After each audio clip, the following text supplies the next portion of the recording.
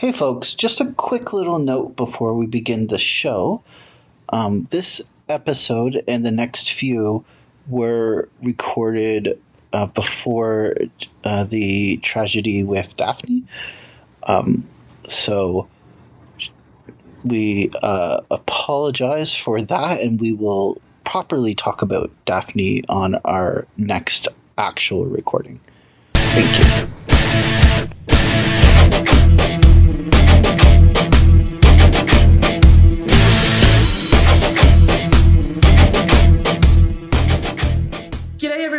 Welcome back to the next episode of SHIMMER, HERstory, a women's athletes retrospective podcast. I am your host, Stacey. I'm here with Stephen Graham, my co-host, and we're here today to talk about SHIMMER Volume 15. This took place at the Eagles Club in Bowen, Illinois, in Chicagoland on 13th of October 2007, the first of two tapings that day. And how are you today, Stephen? I am very good, and I'm prepared to have a very focused and stay on topic podcast. I am not going to derail the conversation, and I'm going to keep very professional and be on my best behavior. Okay, well now I'm more unnerved than ever. Probably not, but I'll try. Yeah. I'm trying to be a good podcaster. For once. You are a good podcaster. Well, thank you, Stacey. That's very nice of you to say.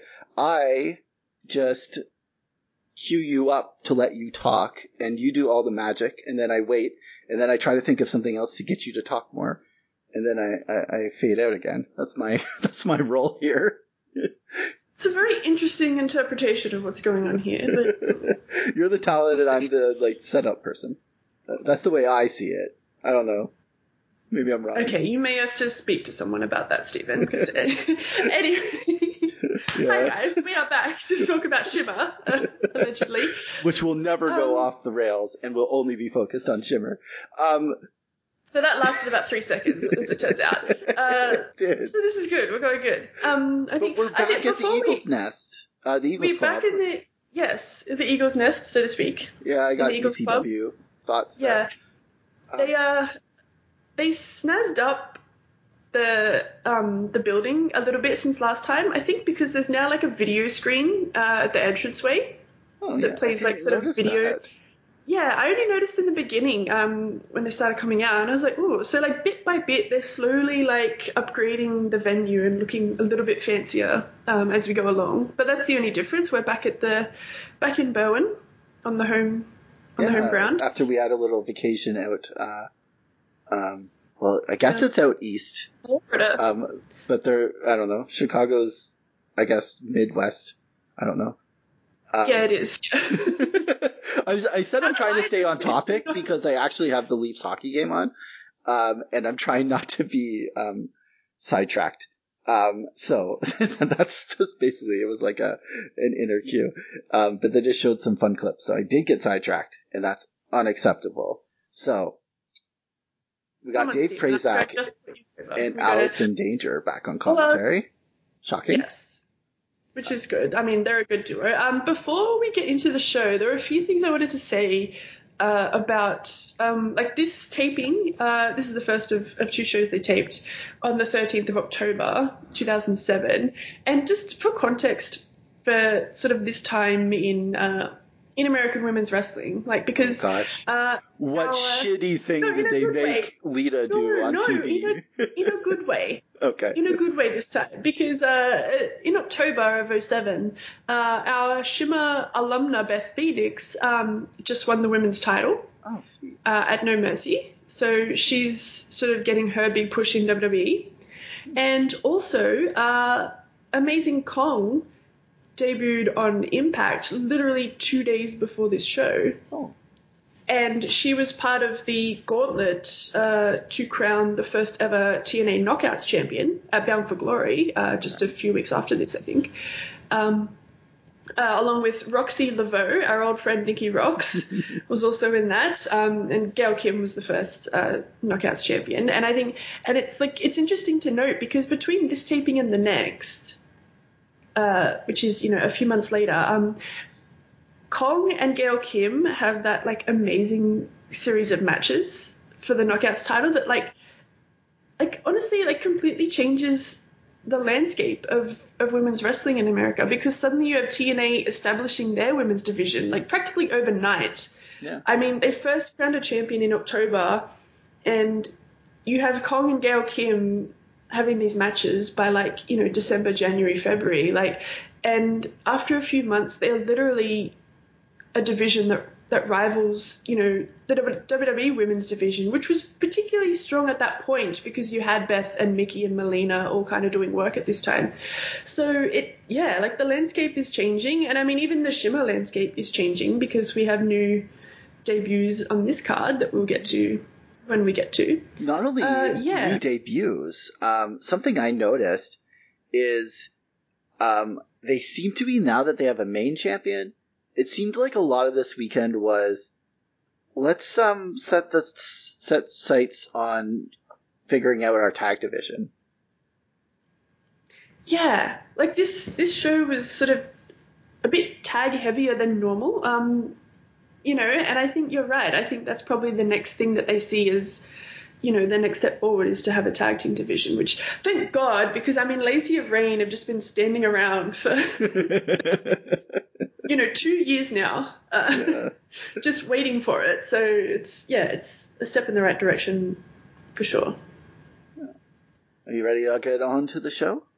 Yeah, let's get into it. Okay. So match number 1, we have our number 1 favorite opening wrestler, Amber O'Neil, taking on the Jezebel Eden Black, and Eden Black actually picks up the victory at, I'm going to say according to Cage Match, because that's where I'm getting the times from, so I don't know if they're accurate, but we'll say they are, at 9:43. What did you think of this one? Well, I think, like you said, I think Amber O'Neil is basically the Miss opening match of Shimmer. She seems to always be in it, which I think, like, that's her spot, that's her spot. I think this was fine. It was basically just the standard prefab Shimmer opening match that we all know and love. But there are a couple things about it. I think once they hit like a big double clothesline knockdown, it actually kind of like picks up and changes a gear.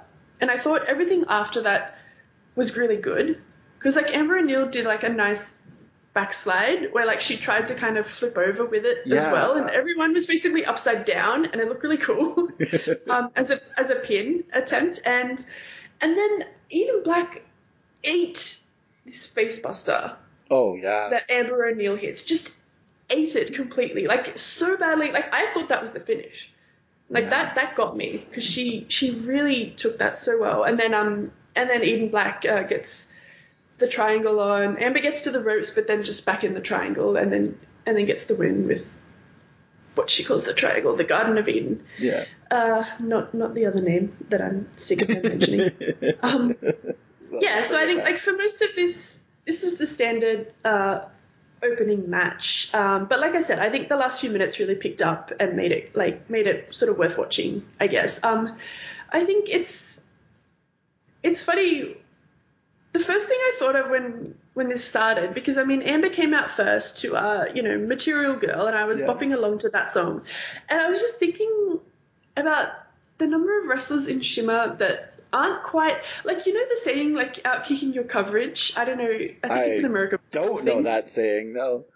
Like punching above your weight, basically. Yeah, okay, yeah. And... Is that like Australian football reference? No, it's an American reference. I think the Americans listening, if they like football, will understand that reference. Okay. Basically just, like punching above your weight, if that makes sense. And it makes me think of like all the wrestlers in Shimmer that aren't out wrestling their theme music. Well, they do have some great theme music in Shimmer. That's what I mean, and I think that's more me loving the music more than me trying to, disrespect any wrestlers. Because I mean, Amber O'Neil is fine; she does her thing, and she is sort of very good for this spot. But I also like, I don't know that she's out wrestling Material Girl, so. Oh man. I'm going to keep an eye on that. But I think. Oh, I want to bring this up on every match because there's some people with some great themes music, but there's some great wrestlers too. So I'm curious what you if they out wrestle their theme music. I like this phrase, and I'm very intrigued by this. We're gonna have to keep an eye on this. And I think the only other thing I noticed about this match was they somehow called in Black Indie-rific 3 times in the first 30 seconds of it. I wrote down, my first note on the match was Indie-rific Body Slam by Eden Black.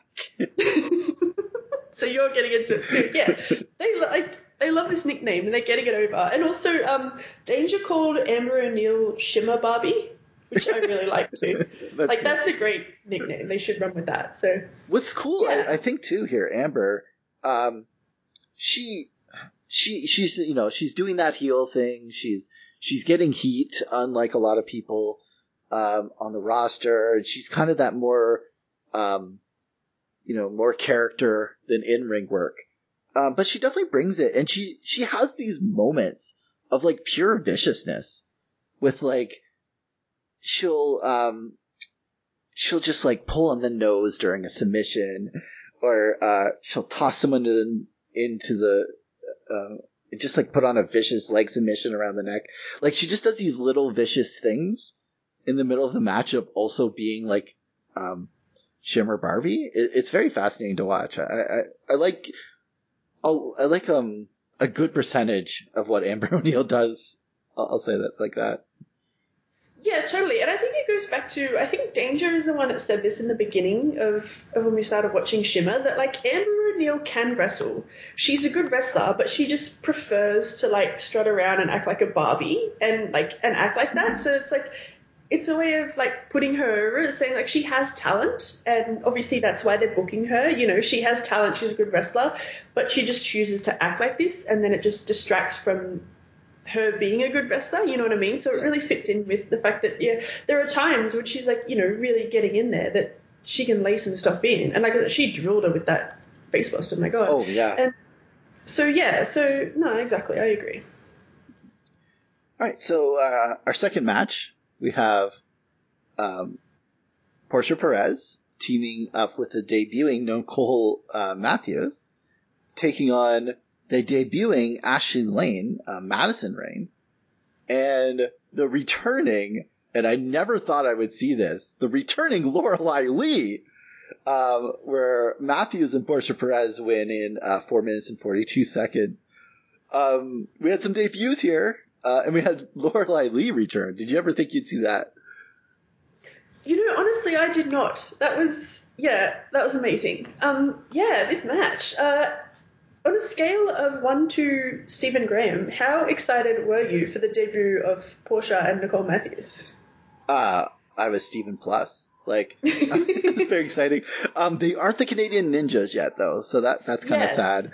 But they did show they're both very young into their career, so you can kind of see them and Madison Rayne as well are really, they haven't wrestled that long, so they're a little green in this, but they definitely put on a good performance. But I was wondering, how did Portia Perez wrestle up to her theme for you?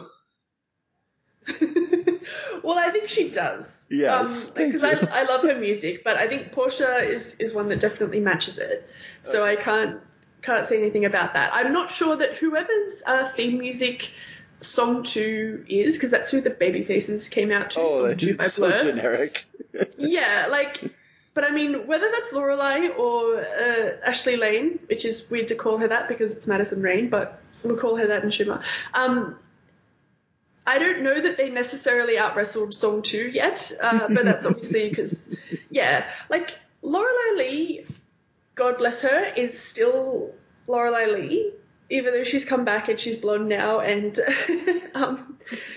she's still just kind of just a bit awkward, a bit clunky, like even on the hot tag, which is where I noticed it. But yeah, and I mean, the debut of the future Madison Rayne Interesting. And because she looked so young, Oh my so God. tiny, Yeah. so very blonde, which she wasn't really in TNA. So, I mean, I took a second. When she walked out, I was like, I know that's somebody.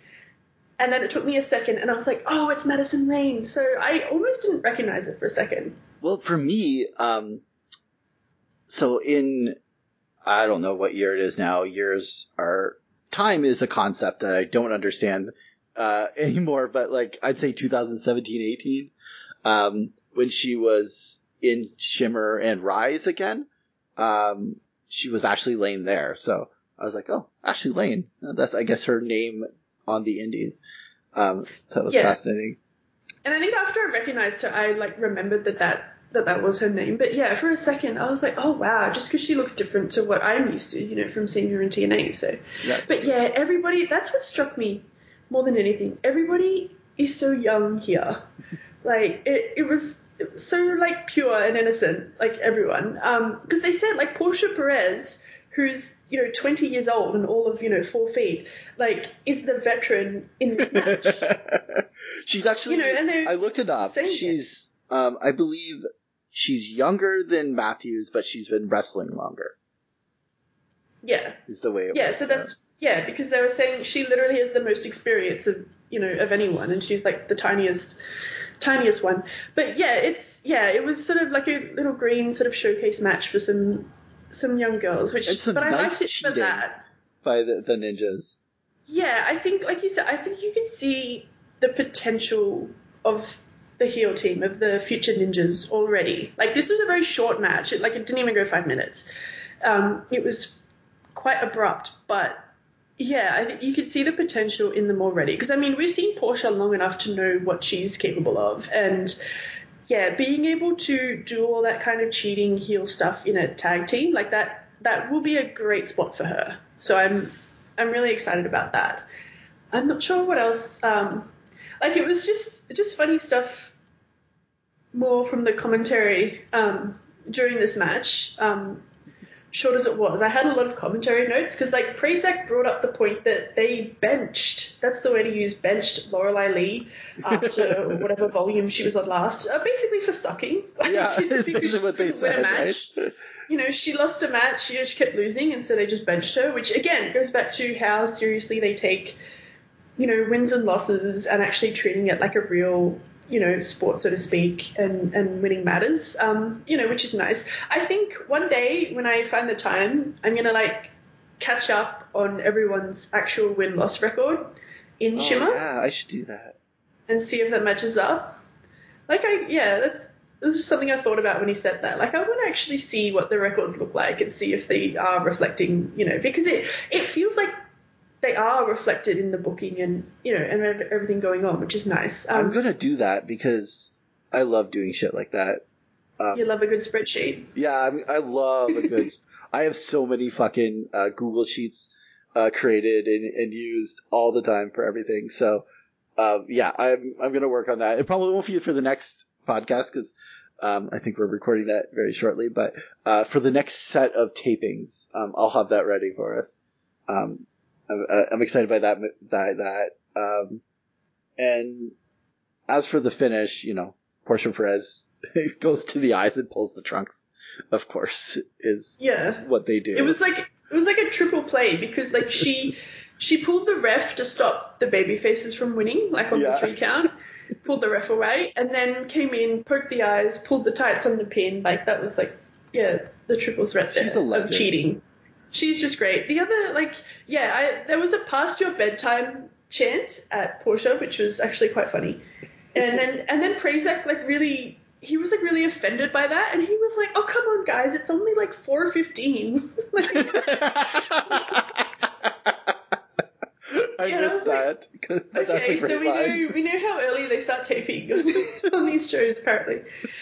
Well, they have 2 shows to tape, Well, yeah, so that makes sense. They'd start the first one at 3 o'clock, I guess, and then do 2. So, it makes sense. So yeah, it was pretty quick and abrupt, but I mean, it did the job, and it introduced 2 new wrestlers to the roster. So yeah. All right. And speaking of introducing new members of the roster, we have the debuting Jeddah defeating Serena Deeb at 9:51. I've only seen Jeddah the last few years, and she is basically a babyface undercard comedy act, and she's amazing at it. So I wasn't sure what to expect from a Jeddah, I don't know, like 10 years earlier or so. But I was very happy with it. I don't know what your Jeddah experience was before this, or what was your first impressions? Yeah, well, no, I had never seen Jeddah wrestle before this. I'm pretty sure, unless something from the last few years that I like. She's mostly on, but yeah. So I don't know, if I accidentally seen her on something, but I don't remember seeing her. Like, I've always known the name Jeddah. Like, it's sort of weird because I've always been very active on the internet, obviously, with wrestling, but I never really watched much indie wrestling. So I know all of these names, I've heard of them, but this is the first time I'm seeing a lot of them, and Jeddah is one of them. So I thought it was, like, amazing. The minute she came out, she was so mad at everyone. And so it's like she's another, like, it almost felt, in the beginning, it almost felt like kind of cartoony to me that she literally walked out the curtain, like, mid-tantrum, like she already hates everyone in the crowd. I wrote down cartoon villain in my notes. Yeah, she really was. And I think in a sea of cartoony, like, crowd-hating heels, because that's what Shimmer is. Like we have so many heels on the roster that jack with the crowd, yell at them, hate them, all this sort of stuff. People that have been doing it, like, literally for 15 shows, like Lacey and Rain and Portia and all these people. So I think seeing someone new come out and do that same thing and be so over the top, it, like, literally was kind of, like, cartoony in a way. But I think I came around when she started fighting the little kid, who I want to say is the same little kid that fought Lacey last taping in Chicago. She got into it with this little kid, and he, like, literally reached out and, like, pushed her, or tried to. And she was, like, so offended. And I hope you got a lawyer, mate, because I do. And she was, like, suing and all this shit. And it was just, so that was funny. And also, my other favorite bit before the match was when she was being introduced, and she told the ref, "Oh no, I've dropped my contact on the floor," or whatever she told him to, like, get him to bend down, and then she stood on his back to get introduced. Which I fucking loved. Yeah, I liked when she came out too, and she stood on, like, the first rope instead of, like, climbing all the ropes to raise her arm. And then she's like, "What's wrong with you people? You're me." That was great. There was one point there was some USA chants, and she's tried to start a "Who are you" chant, but, like, her accent's so big, the Dave and Allison had no idea what she was saying, which was it was the old "Who are ya," like the British chant. But yeah, they were just like, "I think she's saying," like, trying to translate, which was great. And then her cheating, thumbs to the eyes. She did one of my favorite spots was she put on an arm bar and then she bit the person. So the referee takes a look at it. Then she pulls the hair, and then the referee takes a look at that, and then she keeps going back and forth between cheating and not cheating and just distracting the ref. It was so much fun. But she did do a lot of good arm work.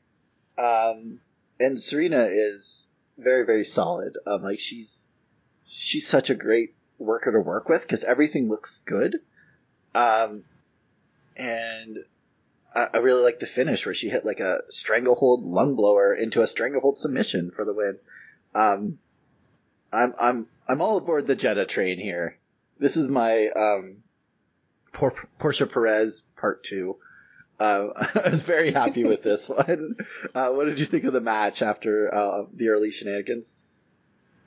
Yeah, well, yeah, the stickiness just continued to the match, but I love it. Like, that's what you talked about, the armbar, and then getting the ref to, like, go back and forth and cheating behind his back every time. Like, that shit was so good. It's so old school, and it's, like, so British.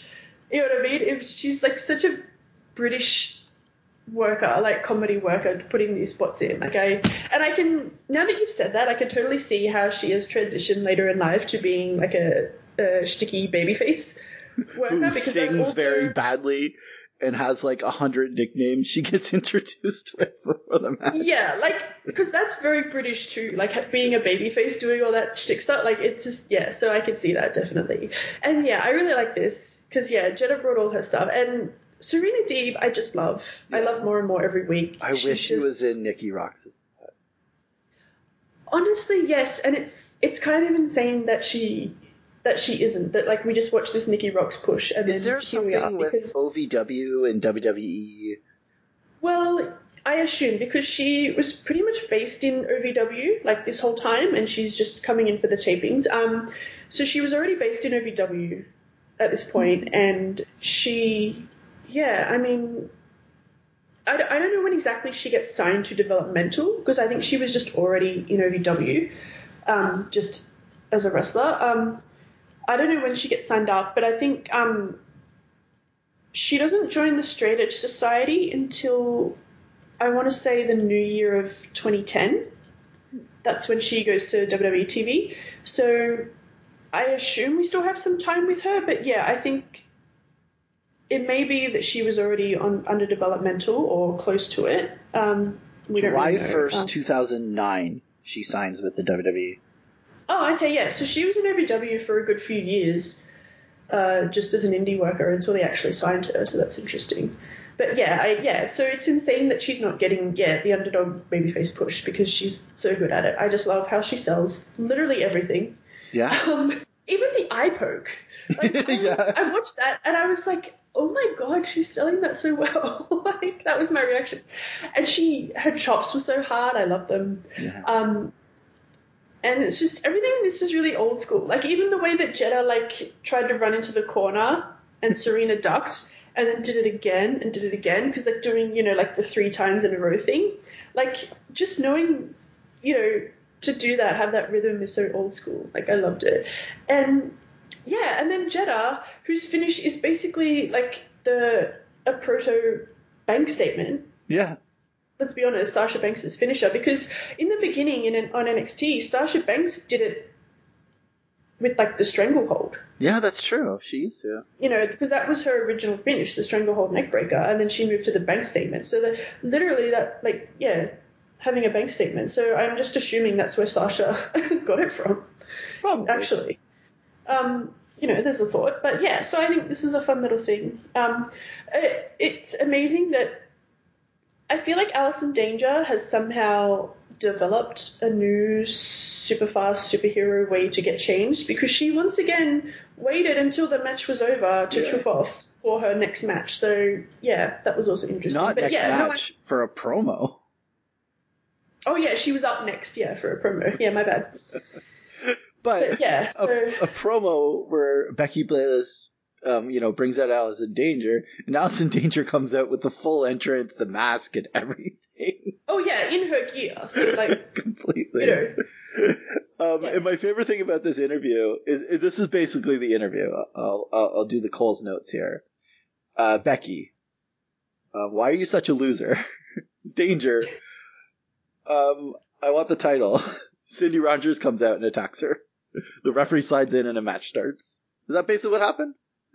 That's basically what happened. Like Becky sort of tried to interview her, but like the crowd kept yelling things at Danger, and Danger kept responding to them like without the mic, like just talking to the crowd instead of having an interview. So it took a while for them to get to, the point. And yeah, like literally Danger was just like, I want to move on, I want the title, and Cindy Rogers immediately interrupts this. But Becky called her a loser though, right? Or did I make that up? No, that was the gist of it. So okay. Yeah, it was an interesting interview strategy, let's say. But Becky obviously has no fear. The other thing about this segment, before we get into the match that results, Danger came out and her music played that I have already expressed my undying love for. And then once she actually, like as the intro, and then once she actually comes through the curtain, after the intro, her music changes to a new song. And I was not entirely ready for that. And I have feelings, and if she ever completely loses the entrance music that I love, I'm pretty sure I'm going to quit. But that's, another story. It's actually Edit your copies of Shimmer so that they keep the old music. Yeah, they're going to have to do something. Going to have to speak to the streaming website and StreamShimmer.com. I'm just going to have to record it and play it over her entrances, and then I'll be fine. I'll deal. I'll manage this somehow. But yeah, it's Fire by Scooter, I assume, which I don't know if it concerns me that I can hear and recognize a Scooter song without looking. So I've never heard of Scooter before. Oh, they did they make dance music, and they did a cover of the Logical song. I don't know if you know that one. That was very popular, but I'll speak to you about this later. Okay. I'm not proud of this, so we need to move on to the match, which results. Yeah, Cindy came out and just cheap shot at her, attacked her, and suddenly a ref appears, and we have a match. Yeah, very ECW of just this is the second show in a row where it's just hey, we're gonna do an impromptu match out of nowhere. Which was interesting. But this match, Allison Danger defeats Cindy Rogers in a straight-up match at 7:24. Interesting booking because we've had a street fight, a dog collar match, a 2 out of 3 falls match, and now we're just having a regular match? Yeah, and also the fact that Cindy Rogers beat the absolute shit out of Danger in the last match, and it was such a definitive blow-off win for the heel that I was just astounded that they went back to this. I don't actually know why. I don't know if it's just because they wanted to do something final in front of the Chicago crowd. Because that's my theory too. It was in Florida. That's my theory, to just give her a final kind of payoff in front of the Chicago fans. But apart from that, I can't understand it because they were so done after the last match. And I was done. I had absolutely no interest in seeing this again. It was they went outside and brawled around, threw each other into the barricade. Rogers beat her up a little bit, and Danger was selling for most of it again. And then just kind of came back and hit a couple of neck breakers and just won. Yeah. Because one of them was the way Prazak called it, because he was the old school expulsion move. So I think that was maybe one of Danger's previous finishes. It was Steve Corino used it as a. Oh, it's Corino's. The old school explosion was Corino's finisher for a bit. Right. Well, that makes sense because as we know, they are siblings. So that makes sense with that context. But it felt like. It wasn't even, like you said, it went 7 minutes. It was a straight match. Danger just kind of won out of nowhere, and there was absolutely no need for this. So I just found it odd, and I really need them to see other people, is what I'm saying. Yeah, let's move. As Allison Danger said, it's time to move on and get some titles. Can I just... Yeah.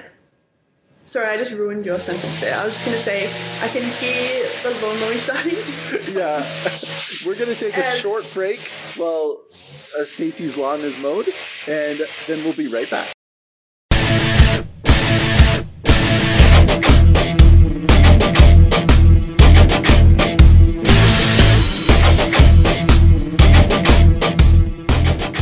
And we're back. Stacey, how's your lawn look? It looks nice and beautiful and trim. Thank you for asking. I think I'm now developing a streak on these shows of my audio being interrupted by noise, by background. So I apologize for that, but let's get back into it. Awesome. And we get back into it with our favorite tag team, the Minnesota Home Wrecking Crew, taking on Ariel and Josie and defeating them in 11:03. But before that, first, we get the heels come out. Well, the baby faces, the Minnesota Home Wrecking Crew come out, and they take a bunch of signs that are against them and hide it under the ring. Okay. Listen. What? I need to explain this for everyone because they came out and obviously, you know, like they're yelling at everyone in the crowd as per usual, not happy. They're going around the ring and Lacey in particular spots a sign in the crowd. And the sign said, I actually read this sign, it said Lacey is a disgrace. Like that's what the sign said. And there was one about Rain too. It's so rude, right? And so Lacey sees it and like gets Rain's attention. Like, oh my God, look at this sign. And then Rain goes to like grabs it and wants to rip it up. And Lacey stops her. She's like, no. Don't rip it up. Keep it. And literally like starts whispering. And you can like you can't hear her saying this, but you can imagine her just saying, no, I have an idea. Keep the sign. Keep it. Just keep. And so they go back and like take all the signs, and Rain just literally goes and starts taking them like of people in the crowd. And then they just hide them under the ring, like for obviously some, you know, future use. And it's just like it's amazing. Like I am fair dinkum gonna start a sitcom with Desi Arnaz because I love Lacey like so much. She just because like for her to have the presence of mind to like not just rip it up, like you know rip up the sign like a heel. She's actually like no, don't rip it up. I have a better idea. Like it just like the level of genius. Yeah, she's just like completely. She's a complete natural. Like it's insane at this point. But anyway. But before that. Before the match, so we had that. I think the historic first time ever before the match, but after entrance promo by Alexa Thatcher. Yeah, it was the old, Nitro. Let's cut to the back and talk to someone more interesting. Cut away. Who's coming out of the limo? So it's Alexa Thatcher doing a promo with Becky Bayless, cutting it on Alicia. Yeah, who is not there. And never comes back. And never comes back. So I don't know if they either just decided to make fun of Alicia on the way out or if they still expected her to come back at some point. Because they were clearly building this like Alicia thing. And they literally were just like, she's not here. She's not around. So Becky says, so instead you're going to be facing cheerleader Melissa. And I was like, oh, so instead she's just going to die. Yes. So, you know. Can you imagine? Like, you prepped and you spent, like, weeks being like, I'm going to beat the shit out of Alicia. This is going to be fucking great. And then you get there and they're like, no, you're facing cheerleader Melissa instead. I would just leave. Fuck that. What a rib. It sounds like a rib from the 80s someone did. Like, you know, the guys that left when they had to face Vader. Yeah, the other thing, before the match, the other thing was that Ariel and Josie, the babyface team, came out to not Josie's music. I know. Ariel's music's so good. Which was a complete failure. But, like... Oh, it's great, but... They should have done, like, a mix of the two. Like, it seems like a real missed opportunity to bring Josie out and just not play her music. Like, I don't know what that's about. But, yeah. I know. That was a weird spot, but then we get this match, and we're back to tag matches here. So it starts off, Ariel's just kind of taking Rain apart. Rain tries to do a nip up, but she can't do it, which cracked me up. So Josie does some really cool, like, Canadian backbreaker move.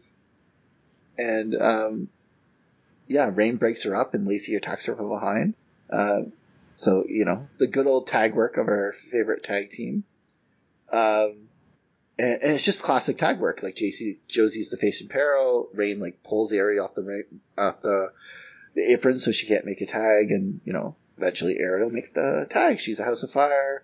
They do a fucking second rope heart attack attempt. But they do the second rope heart attack on Rain, but Lacey makes the save. And then the Minnesota Wrecking Crew, they hit a fucking double team Tamakaze for the win.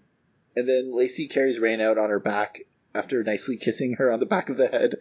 And it was a nice match to establish Minnesota Wrecking Crew a little bit more, but just your really fun old school tag match that I rather enjoyed. Yeah, I did too. I enjoyed this. Like you said, a really good tag team match, just the old school heels just going to work, which we know and love. A couple of things that I liked, firstly, was that they were talking on commentary about how Josie is based in Chicago, as we know, and the Minnesota Home Wrecking Crew, funnily enough, based in Minnesota. And what? So, I know. And so all three of them have like worked around the Midwest Indies for a lot of years. That's what they were explaining on commentary. And then Danger sort of elaborates and says, well, that's why they picked Josie to work over, because Josie was in the middle of the heat at this point. They're like, that's why they picked Josie to work over, because they're familiar with her. They know what she can do. They know how to take advantage of her. And I was like, that's just, I love Danger sometimes when she really she's really comes clever. out with these really good color comments and explanations and and rationales for everything, in a really realistic way. I really love that kind of stuff. So that was one that I noticed. So this is just really good stuff. The one thing I laughed at was they're coming up to the hot tag and they do a bit where Rain goes to drop an elbow and Josie rolls out of the way and she sort of rolls towards her corner. Yeah. And then Rain tries another elbow, misses. Josie rolls to the corner and Josie rolls all the way to the corner by the end of this.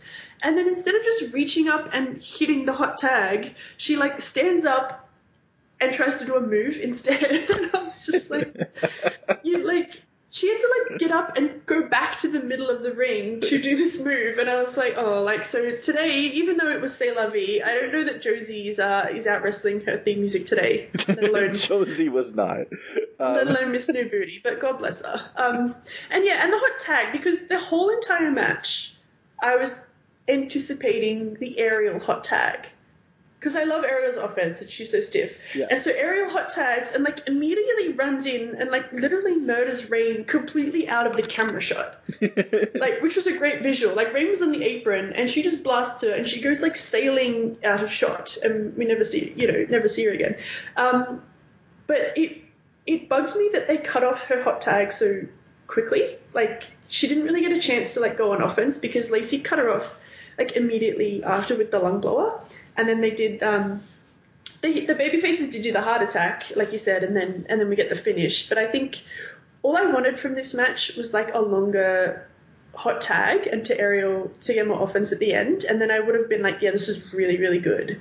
But as it was, I think it just finished kind of abruptly. But it was for the heels, I think, just a showcase win for them more than anything. So it was a good tag team match. So, and I thought it was sweet that Lacey kissed Rain and then carried her out. Yeah. They were very sweet today. They were. With each other. Yeah, they were. They helped each other out with the signs. Yeah. Very nice teamwork. And then Josie waited around for Ariel to come to and then walked out with her. And this took so long and they showed all of it that I was just waiting for Josie to turn heel. I've been brainwashed by WWE for so long that I was just waiting for the heel turn at that moment, but no. I think they're trying to make Ariel and Josie a team because I think the tag titles come 8 months after this or something. And like you said in the beginning, I think they are trying to establish more and more teams, and this seems to be one of them. So, but I don't mind them actually. No, it's Josie's super popular. Ariel is super talented. And Josie's solid enough. And they have some good little moves. They could develop into something for sure. Yeah, it's a good dynamic where Josie is over with the crowd so she can just sell and then tag Ariel in and Ariel hits all her shit, and goes wild. So I think it actually is a good, there's potential there. Okay. Next we have a Daphne Mischief promo, which I think might be the worst thing we've ever seen on Shimmer. Without a doubt. Oh my god. So... fucking Daphne's bringing up the fucking dinosaurs again because the experience is old. And she's just so fucking grating. And I just couldn't listen to this promo. It was just bad. Do you have any notes on it or can we move on? Oh, it was garbage. Daphne is literally the most annoying person on earth, and I can't. And Mischief screamed at the end, to cut her off, and I was dude, me too. That's what I felt like doing. And also, by the way, she was putting this voice on that was just so fucking annoying. Like, Yeah, oh my it's God. not her natural voice. No, she was putting it on and making it worse, like, let alone the shit she was saying. Because let me say, like, the other note I have about this promo, by the way, is that they're calling, like, the Experience are, like, supposed to be, like, veterans, and they're, like, soccer moms, and, you know, and now Daphne's calling them, like, dinosaurs and shit, and it's a whole thing. Let me just tell you for context, at this point in time, Lexi Fife and Malia Osaka are 38 years old. They are both younger than the current, like, I mean, I don't know when this is being released, probably after WrestleMania, but the current, as we record this, Raw champion Asuka, and younger than one of the current tag team champions, Shayna Baszler, let alone Natalya, let alone Tamina, let alone anyone else on the current, you know, women's roster, and they're treating Lexi and Malia like they're dinosaurs. WrestleMania, one of the main events is fucking Edge versus Roman Reigns versus Daniel Bryan. Like, how old's Edge? Yeah, I mean, exactly. But I mean, we're even used to them bringing old guys back, like, not so much old women, but, like, just, it's so funny that, like, you know, I guess how much the landscape has changed, and particularly how older the WWE roster is these days, like, just in general.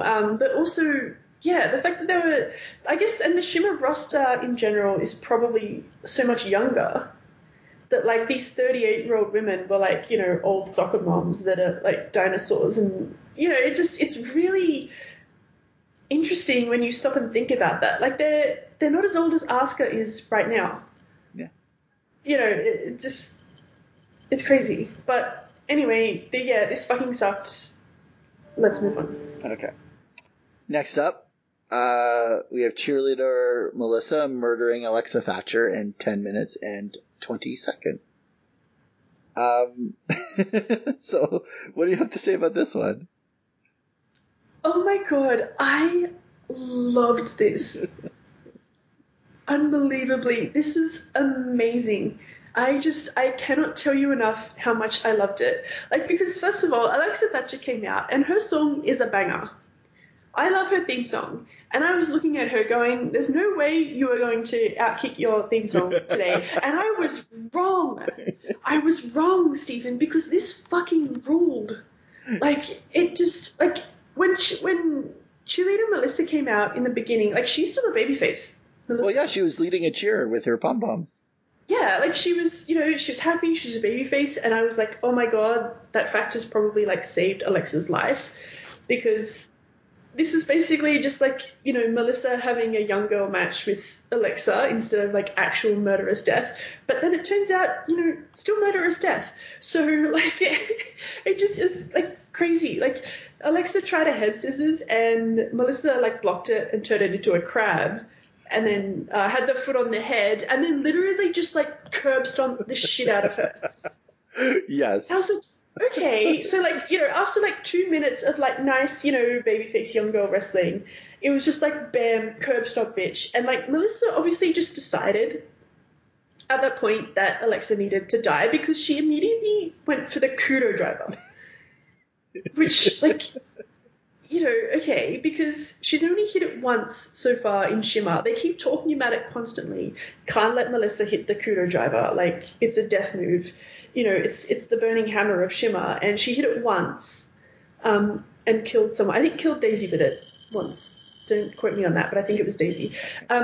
Yeah, and then, yeah, so she just goes for the kudo driver, and Alexa, like, escapes, and then, and I mean, Alexa is hanging in there this whole time. Like, she keeps countering, she goes for, you know, for roll-ups, she's getting out of the way, like, she counters another attempt at the kudo driver into, like, this standing bulldog, which is pretty cool. Good. Like, they get into a strike battle, and Alexa is firing back, and then Melissa just kills her with chops. Oh my God. Like, and then Alexa hits a German suplex, like, massive, like, moment, like, just bam, hits a German on her. Like, people are going nuts, and then she goes for another German, and then Melissa just counters, and then hits the fucking kudo driver and kills her to death. And I just, like, I cannot explain how fucking mad this was. Like, it was such great shit. It reminds me so much of the Melissa versus Oh, what's Taylor Wilde's shoot name? Chantal Taylor. Yeah. The Melissa vs. Chantal Taylor match from very early on. I think it was maybe volume 3. You know what this reminded me? It reminded me of Kong versus Nikki Rocks. Yeah, but like better because it was Alexa and not Nikki Rocks. She said it, Daniel, not me. As I'm a heads sorry. Up. I just want to clarify. I'm sorry. We pick on Nikki now. I can't help it now. But I don't know whose fault that is. If it was me or Kong you. and Nikki Rocks rules. Like, I'm not even gonna lie, but like it actually, yeah, it was just Melissa as like the ace, like grumpy, murderous bastard, like just facing this like upstart young girl, who's suddenly hanging with her, and then it forces Melissa to just turn around and just try and murder her to death, which she does, and it was amazing. Like, I love this so much. Give Melissa everything in the world. Like, and Alexa Thatcher got like a standing ovation, like, at the end of this match. Like, this literally made her in Shimmer overnight. Yeah. And I don't even know how long she stays in Shimmer because I literally had never heard of her until she showed up. So I can't imagine she had a super long career, but like, this was amazing. And I'm like completely sold on her now, and this just ruled. So I don't know. What did you think about it? I need to breathe. Yeah.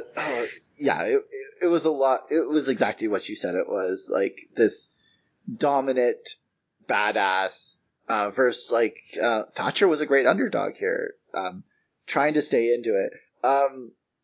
When they were exchanging forearms, I was like, I don't know, Thatcher. Probably not a good idea. And I think maybe Melissa should have murdered her a little bit more. Sorry, my sink just went fucking insane. That was not thunder. That was my sink.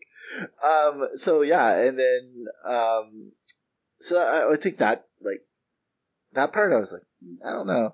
But the German suplex by Thatcher, like you said, that was such a great, huge spot. And Thatcher was a perfect underdog here. And then, yeah, we get the Kudo driver, and it was so good. They did, like, so many instant replays of it afterwards, which is not a normal thing for Shimmer. Yeah, I think from memory, like, the only time they ever show replays, like, right after is Kong matches. It's Kong matches, right? Yeah. I don't know if they did it for the first Kudo driver, I do not remember, but they do it, like, for Kong, because they're like, lol, watch Kong kill this bitch a bunch more times. Like, and now we got it for that, because it literally looked disgusting. Like, it was so good. And I absolutely love that they're developing the Kudo driver as this, like, insane death move that you can never, ever get hit with, because, I mean, they've been building it for ages. Like I said, she's only ever hit it once in Shimmer so far, but they talk about it during every Melissa match, like, watch out for the Kudo driver, like, just building it as this, like, the scariest death move possible, which I think is really cool. Yeah, no, completely. So yeah, I loved everything about this. Yeah, and you really think, if Melissa can hit that on Sora Del Rey, she'd win the title. If that ever happens. So, we'll see. But next up we get a little bit of a recap from Volume 14 between Daphne and Lexi. That's when Daphne's leg got hurt and Lexi hurt her more. Something along those lines, which led to this match. Oh no, it's when Mischief came out and saved her, and then Leah Hosaka came out and kind of really set up this tag match here tonight. And what did we get? We get the Experience defeating Daphne and Mischief at 11:16. So this match, yeah, I liked early on when the Experience checked each other for weapons because they didn't want the referee to do it. That was a good little pre-game thing. I love the heels in Shimmer. They make me very happy. Yeah, and to add on to that, it was cute that they did that as the heels, and then the ref still tried to turn around and check the baby faces, and they screamed at him again. Yeah. And then at some point, I don't know if it was Mischief or Daphne, but one of them, it was probably Daphne, let's be honest, who yelled, was just like, when are you going to learn, like, not to try and check them? Because this keeps happening. So yeah, I thought the before match stuff was cute. Yeah. And one thing we forgot about the promo, because it was so awful, is that Daphne has given them, her and Mischief, the team name of the Scream Queens. Oh. Fun.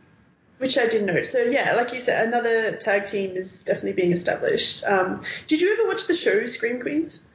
I think I watched the first couple episodes or so.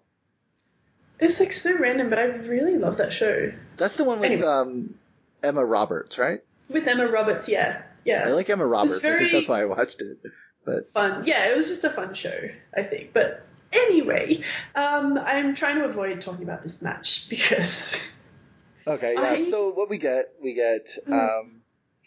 Allison Danger discussing Daphne's career with knee injury history and how it's a more hard-hitting world here in Shimmer, and can she possibly adapt? Which leads to the experience working over her knee, and Daphne being the face in peril. I don't have very many notes, but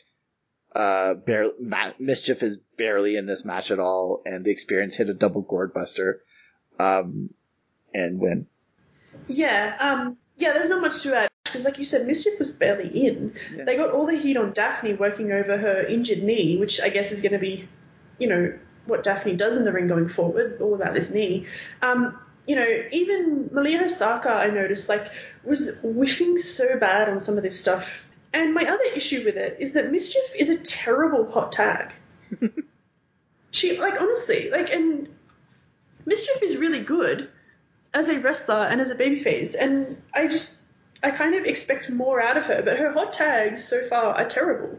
She just kind of she runs, doesn't even, there's no energy, there's no fire, there's no kind of movement about it. You need energy for a hot tag, but she just kind of walks in and just hits a couple of moves or puts a hold on. It's so weird that she can't hot tag properly. It's, and then she looked even stupider at the end because she stood there arguing with the ref while the heels did the double team behind the ref's back and then beat Daphne, and she just stood there and watched her get pinned. It was a really dumb finish as well that just made the faces look bad, and Mischief in particular. So I really didn't like anything about this match. And so yeah, I don't know. And like I said, Mischief really isn't pulling her weight carrying the team either. So that's my other issue with it. So I much prefer Mischief Melissa as a team. For sure. But we'll see where the tag titles in the tag situation goes over the next couple volumes. Next up, I'm not sure if this is an official number one contenders match or an unofficial one. They said it was, yeah. Oh, okay. So the first ever historic number one contenders match in Shimmer HERstory. As we have Sarah Stock defeating Daisy Hayes in 1856. I'll let you talk about this first, but I was very happy with this contest. How about you? Oh my god. Yes. I also was very happy about this contest. Just yes, get all the way in. I love this so much. Just from the opening bell, every single second. I don't have a lot of notes on this match. I don't have a lot of specific things to talk about, except some things I will. But just everything about it was so good. It was such good shit. They just start out and just immediately start wrestling out of their skins, doing all these roll-ups, doing all these counters, all this lucha, going in and out of hold stuff and countering and roll-ups and all this shit. And I was just in all caps going, motherfucking wrestling. Yeah, and it's so good. And Sarah Stock is playing this very subtle heel throughout it too, and it builds up throughout the match too. But it's at amazing. The start they're both so fucking smooth, but it doesn't look like Jerry Lynn, Rob Van Dam choreographed smooth. It looks like these two are, battling for shit smooth, if that makes sense. Yeah, it's lucha title match smooth, if that makes sense. It's such good work. And I literally wrote down, my note is holy fucking shit sequence. Because there was a sequence of moves in this that I think that ended in the big keep up standoff moment with the crowd cheered and everything, and it was just holy fucking shit. It was so fast, so smooth, so well done, but so competitive, and it's just such good fucking wrestling. I can't even explain it. And like you said, like Sarah sort of devolves as the match goes on, because like they're so even Steven in the beginning, all this work. Daisy's hanging with her. Daisy keeps countering everything, going for these roll-ups and countering everything Sarah's trying to do through all these sequences, to the point where Sarah Stock has to like powder out of the ring. Yeah. And it's like it's at that moment that you're just like, oh wow, she really is frustrated because she can't get one up on Daisy. Daisy just keeps countering her at every turn. And like Daisy's hanging with her, and then that's the point where like Sarah just takes a break, takes her time, and like sort of starts going a bit rudo, and then takes over. And I like Sarah on offense because she's so good, like hits all these power moves. She did like a torture rack, all this sort of stuff. And Daisy is just so great as a babyface. Like it's so innate because it's the timing, and it's something that some people have, like Christian. When Christian started working babyface, he just had the most perfect timing and knowing what to do when. Like, it's just, you can't even explain it. But Daisy, she's being beaten on. It's kind of like a heat segment with Sarah Stock, getting a little bit of control on her. But Daisy, at every turn, is like peppering in these little hope spots, peppering in these little roll-ups that she gets out of stuff to just stay in it. And Stacey, it's just, yeah. Can you hear my dog trying to dig a hole? It's very loud and annoying. I can. Yeah, let's take another little break. We'll be right back. Oh, good.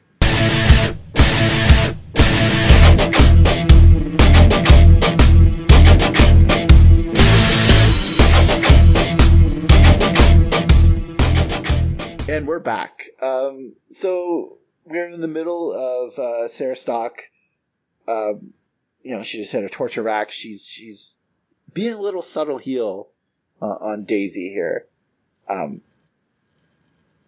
And I think a spot that came up right after that I want to talk about before you can continue going on. Sarah Stock is just hitting these just like little very subtle things, like these very like strikes to the back, and she just keeps on focusing on the back, but like not in a, I don't know, wrestlers don't work the back enough, and she did really good back work here, I thought.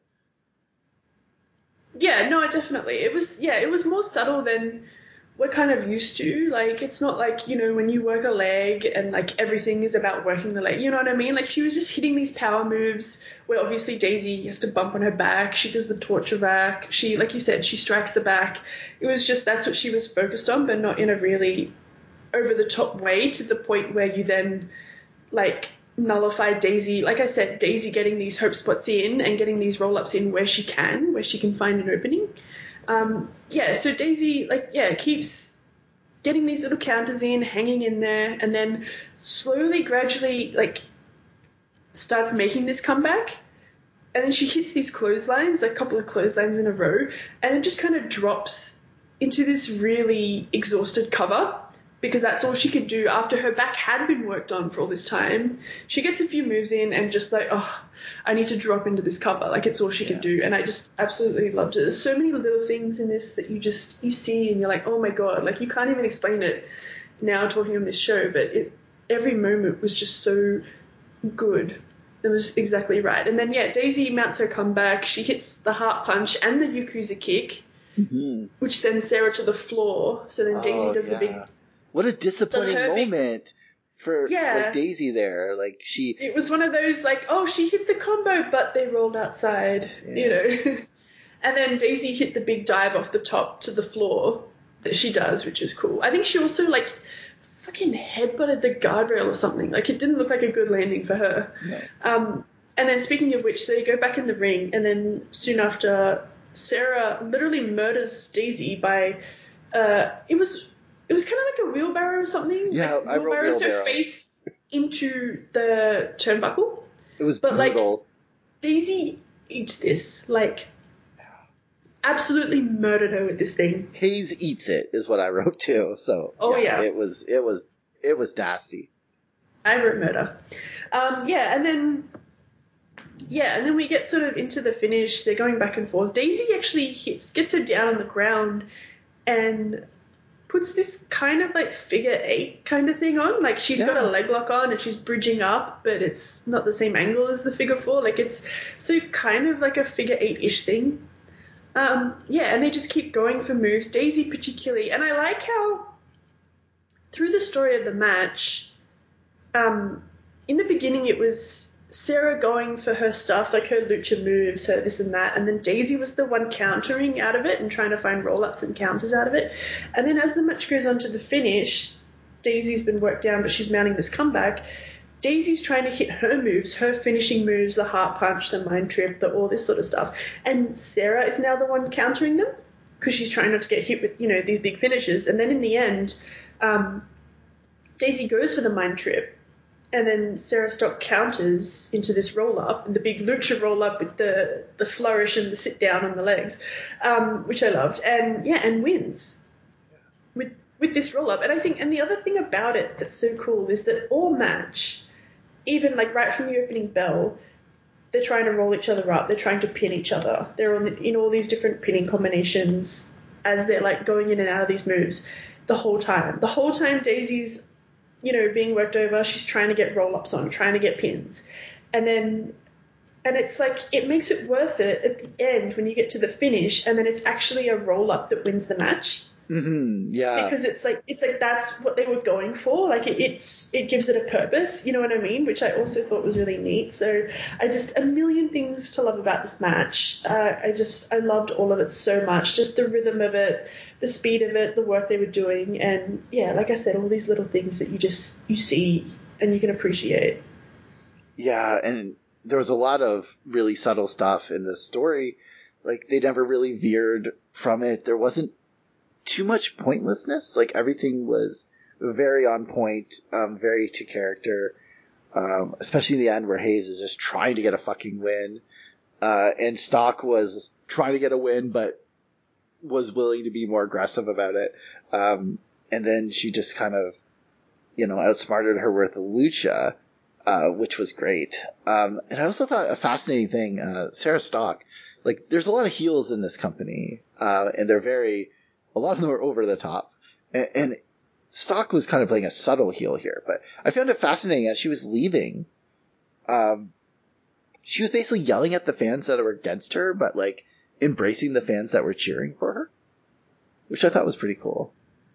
Yeah, which was cool. And I mean, and that was the thing. The crowd was actually, like, some of them were cheering for Sarah Stock, and then some of them were cheering for Daisy. I couldn't say the exact split, but the reason I mention this is that this is the one match, actually, I think this is the last match, I watched it with my fiancé in the room, and the only comment I got on any of this was when they did the introductions.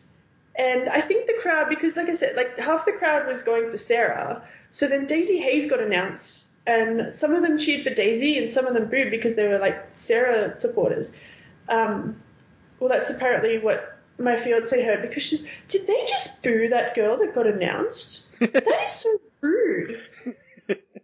Has she ever watched wrestling before? Yes. Okay. Yes, she has. Okay. She literally flew interstate to watch the Melbourne WWE pay-per-view. Okay. Yeah, so she actually does know wrestling, but like that was the comment I got from it. And I'm like, why are they booing her? That's so mean. So she's obviously, a Daisy Hayes fan. But yeah, so I thought it was interesting the crowd was divided too, even though, like Sarah ended up playing sort of a subtle Rudo kind of thing. But I think, and that's the great thing about Sarah, is because like she can be anything they want her to be. Yeah. She can be like a flat-out baby face. She could just be like sort of neutral, competitive wrestler. She could be, a little bit of a Rudo because she's facing like a big baby face in Daisy. She can probably turn Rudo turn heel in an instant and be a great heel. Like just anything. So, which is the great thing about her. And I'm so excited that she's on the roster. She brings such an element that wasn't there before. Which is really great. And her and Daisy, their chemistry is off the charts. We need to see more of them against each other. For sure. Yes, for sure. Yeah, they've had 2 amazing matches already. So So next up, Sarah Stock cuts a little bit of promo. She's the number one contender, and she doesn't care who she'll face. She is the best, and she will be the champion. Pretty much a paint by the numbers promo there. yeah, it's like 15 seconds. It was just, what you'd expect. Yeah, exactly. So finally, we're up to the main event now, which Sarah Del Rey defending her title against Amazing Kong and winning by TKO, the Rocky 2 finish at 16:31. One thing I noticed at the start of this, it kind of dawned on me later on, like thinking back, there was a lot of like cutout versions of heel signs in the crowd throughout the show. What the hell was going on here?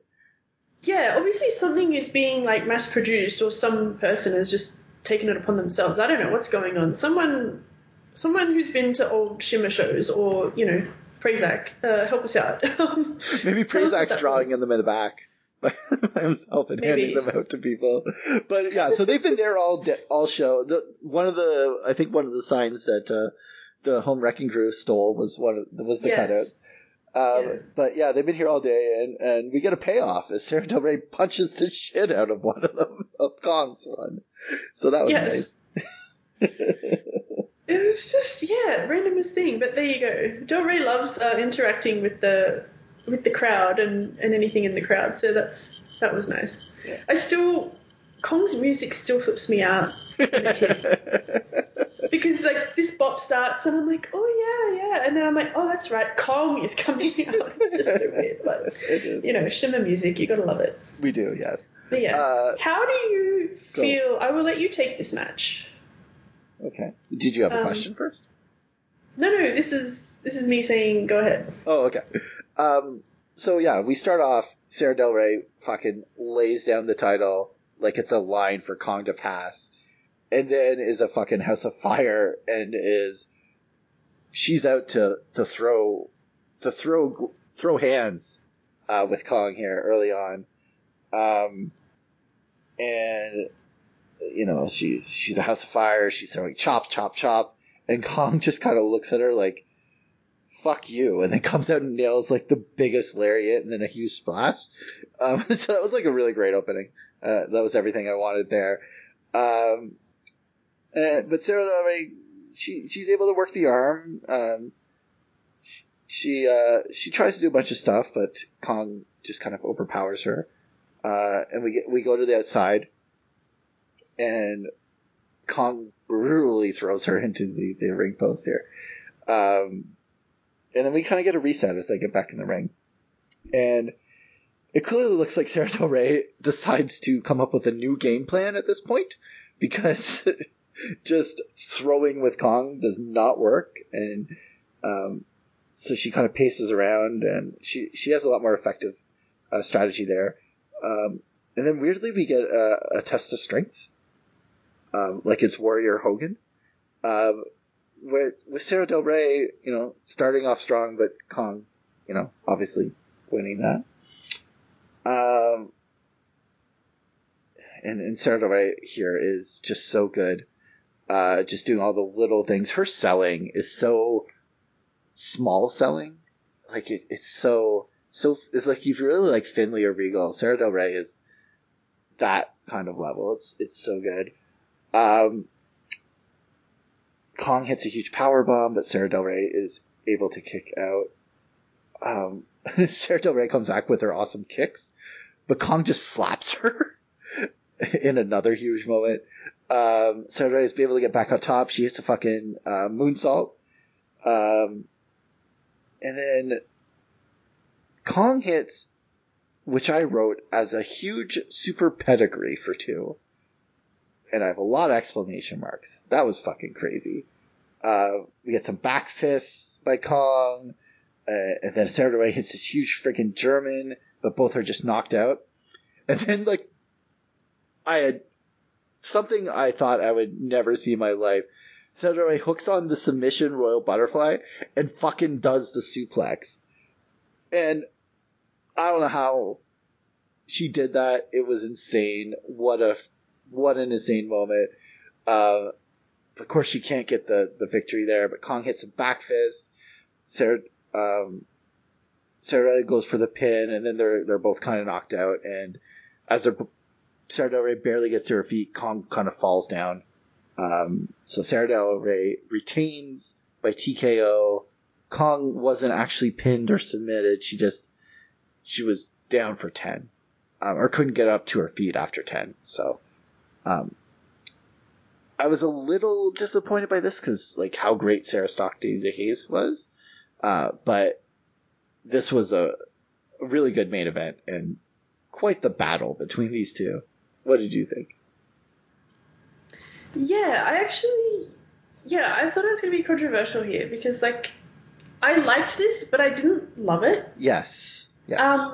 And I believe, like, for me, it's because it was worked way too evenly. I feel like for 90% of this match, Sarah Del Rey could have been wrestling somebody her exact size. Like, she could have been wrestling anyone, except for, like, the few moments where Kong would actually, like, no-sell her, no-sell the chops or, like, whatever else it was. Like, I just felt that it was worked way too evenly. It was back and forth the whole time. Like, Kong didn't even get any heat on her at any point. It was literally just back and forth, even Steven. And I just, like, and I get it, but that's not really what I want out of a amazing Kong match. Which is my issue. And, like, I get this issue with some other wrestlers as well. Like, I feel like this when I watch Vader a lot of the time, for an example, and some other wrestlers who look like they look, and so I expect them to work a lot bigger than they do. And I mean, and it's because they're so athletic and so good at wrestling that they can actually wrestle more evenly and take all these bumps and then turn around and still, look like a monster and all this sort of stuff. And, like, and I get the rationale, but, like, this in particular wasn't really what I look for in a Kong match. Like, and it felt like Sarah was working way too evenly with her and not really accounting for the size difference.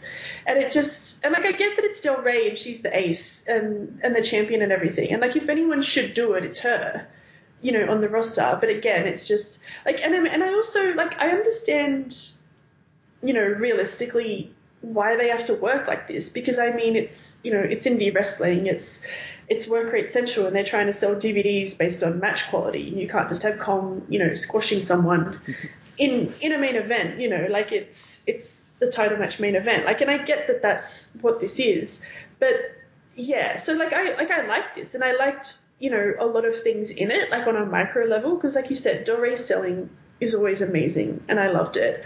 I loved the moment where Kong just gets chopped and just no-sells it and then just fucks her up. Like, yeah. I liked Del Rey trying to work the arm for a second, like really early, because Danger explained that, like, oh, she's trying to work the arm because then she can take away the spinning back fist as a finish. Like, like, again, Danger coming through with the color commentary that I liked.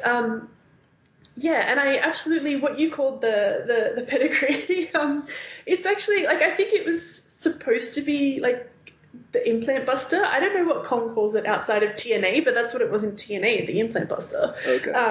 Which was more of a, a kneeling angel's wings. Like, it's more of a flat bump rather than the pedigree, if that makes sense, even though it's the way that she hit it was very similar. And, like, she didn't bump flat with it. She spiked on her head with it, and it looked disgusting. Like, she really it looked bad. Destroyed her with it. It was such, and I think from there through the finish, it was super cool and super exciting, because, like you said, so much cool shit happened from there, particularly, like, because Del Rey starts, like, showing fighting spirit and no-selling the clothesline. She no-sells the back fist, which I was like, holy fuck.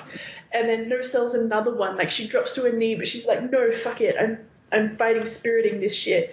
Like, and then hits the fucking German, which was sick. And like you said, Del Rey picks her up for the butterfly, like full on off the ground for the butterfly, and hits the slam out of it, like hits the suplex, which was in-fucking-sane. Like, before the match started, what did you think the finish was going to be for this? Because I was like, there's no way they can do the Royal Butterfly. Well, I didn't even think that far ahead, but I know before the match I was thinking, because, I mean, Kong is undefeated, well, was undefeated going into this. Del Rey is practically undefeated because she's only lost once, and she's the champion. Yeah, and it's just, and you can't really, I wasn't really expecting Kong to win the title. So I was just wondering, like, how the hell are they going to get out of this? Because how do you beat Kong? You know what I mean? Like, and yeah, so I mean, but I don't think I ever expected her to just pick her up and nail it. Like, I expected, like, an attempt, you know, I expected failure. And when you say pick her up and nailed it, she didn't, like, use any part of Kong's momentum. She was holding her in a submission and just flipped her up and suplexed her while she was in the air. Yeah, it's like the Cesaro, like deadlift gut wrench thing. Like, she literally has no momentum. Like, nobody's jumping off. She's already holding all her body weight and then flips her over. Like, it was in-fucking-sane. And it was worth everything on this show. And it was worth, you know, $10 a month American or whatever streaming Shimmer is, to see this, because it was just miraculous. I really couldn't believe it. But yeah, I don't think in my wildest dreams I expected her to hit it, but she hit it. And then we get the count out with the ref counting and Kong not getting to her feet, which, I mean, when it happened, I was like, oh, that's how they get out of it. Like, you know, but I mean, I think we've again been destroyed by WWE and all the rest of it booking, because I think in the grand scheme of things, getting out of it by having what is basically a clean finish, but just a different finish, by having her not answer a 10 count, like, is still better than what you'd expect from anyone else. Like, there was no DQ, no cheap shot, no third party, no count out, like, on the floor, like, nothing ridiculous. It Sarah was just Stock really... didn't come out to, like, set up the next match, you know? Because, like, yeah, if this was on Raw, you'd expect the worst. But this, yeah, you still had a winner and a loser, and Kong, you know, was beaten and didn't win the title, but she still wasn't pinned, you know? So, like, you can still keep going forward and saying no one's been able to pin Kong, because that, you know, if that ever happens, that's a huge, you know, thing, and they didn't blow it away here, which I think is nice. So, yeah, I think it was interesting, the finish, that's what they did. I had never seen any of the Rockies, so I did not know that this was the Rocky 2 finish. So thank you for explaining that for me. You need to watch the Rockies.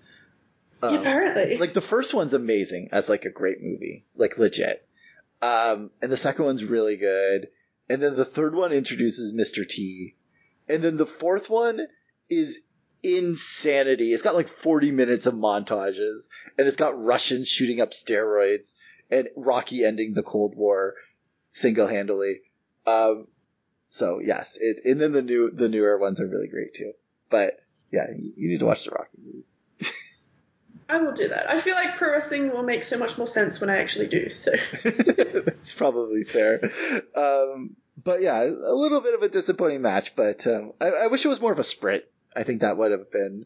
Yeah, and I think it boxed them into a corner, because they've established so much that, like, main events are always big, epic, long matches. That's the thing, right? Title matches are big, epic, long matches, even more so, you know, so it's just, they felt like they had to go 20 minutes or whatever it was with, you know, with this match, but I don't think it needed to. And like I said, I think it made them, because of, like, obviously the circumstances, all of them, they felt the need to work it this way, where it was just like a standard indie main event work rate match. And like I said, like that, it has its, you know, advantages. And like I said, the finishing stretch was amazing, just amazing. But like, as a match on the whole, yeah, it was disappointing, because like, it's not really what you want out of Amazing Kong, you know? Yeah. Exactly.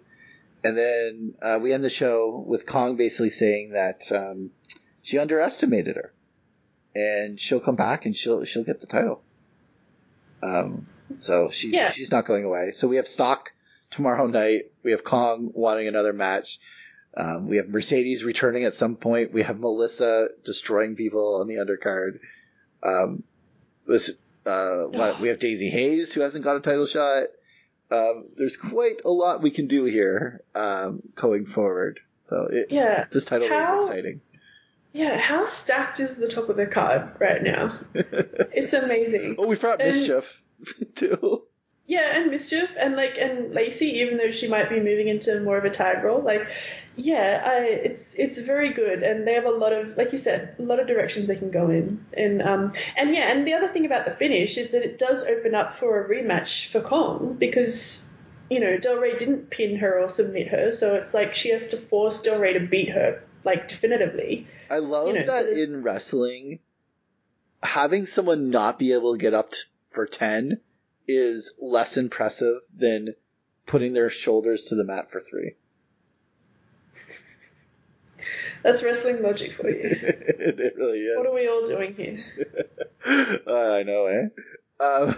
But what's your overall thoughts here about Shimmer Volume 15? Well, it was good. I enjoyed it. I think we're sort of slowly moving into not to make it too definitive, but sort of moving into the next era of It was like Shimmer. a rebuild, I felt like. Yeah, now that we have the title, and we're having title matches, now that they're starting to build up the tag team division, you can see, there were 3 tag team matches on this show. And we have lots of new debuts on this show. We have Jeddah, we have Nicole Matthews coming in, we have Madison Rain, and now we have Sarah Stock, established at the top of the card as well as a new person. So things are really developing, and it is, like you said, like a rebuilding for the next level now that they're done with the sort of the establishing era of Shimmer, which I think kind of ended with the title being born, and now we're well into the next era. So we'll see where it takes us. So what was your favorite match on the show? Was it Daisy versus Sarah Stock? Yeah, well, that match is one of the better matches we've seen. That match was insanely great. I honestly loved it. Yeah, and I love their first match, because they had their first match. Was it on the last volume or the one before that? I can't remember. I think it was on 13. On the one after the title. I should have wrote that down, but I don't remember. I'd have to go back and check, but it was on either 13 or 14, and it ruled. Their first match ruled. I really loved it, and I think this was even better just for how cerebral and smooth and everything the work is. So that is a great matchup. And I also honestly, I really love cheerleader Melissa and Alexa Thatcher. I think that was really notable in a sense that it was a great sprint, a great match in itself, and also just made her in an instant, and it was just an amazing performance from Melissa. So I thought this show was pretty good. I don't think there was anything really not good except for the Daphne stuff. Yeah, everything. It's Shimmer. Everything at worst is really solid, and you don't regret watching it. Yeah, absolutely. I haven't regretted anything yet. So. Well, good. Then we can trick you into watching some more. Exactly. I'm on the hook. Nice.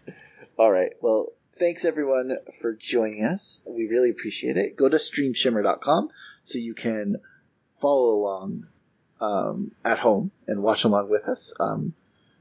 It's really it's some of the more enjoyable wrestling you watch. It's some of the most easy to watch, and it's so well done. And as you can see, me and Stacey both love it. So join in on the love. Streamshimmer.com. I'll do a real sell there. So thanks everyone for joining us, and we'll be back again in the future.